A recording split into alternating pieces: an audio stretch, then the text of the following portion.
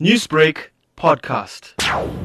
The biggest challenge that the Metro policemen face on the road is the don't care attitude of our drivers on the road. It's very sad. Obviously, it's typical of all our major cities in the country, like Johannesburg, for instance, and perhaps even Cape Town. Smaller cities, towns, flatlands, etc. They call it, like in the Free State, etc., Northern Cape and so on, of travel around. Drivers work together when they use the road for safety with pedestrians. They work together with the police, and then it is much more safer in those roads. The inspector here was dealing with prosecuting people that have don't care attitude for the safety of others, and then suddenly he paid the ultimate price. What is the social responsibility of the public if they witness an accident or see that someone has been involved in one? The responsibility, obviously, is to report the incident and call for police, ambulances to come and attend medical assistance to the injured, and police to record the incident for further investigation. People shouldn't be in a hurry to take video footages and then just flash it all over the place and even post negative commentary on it, which can be very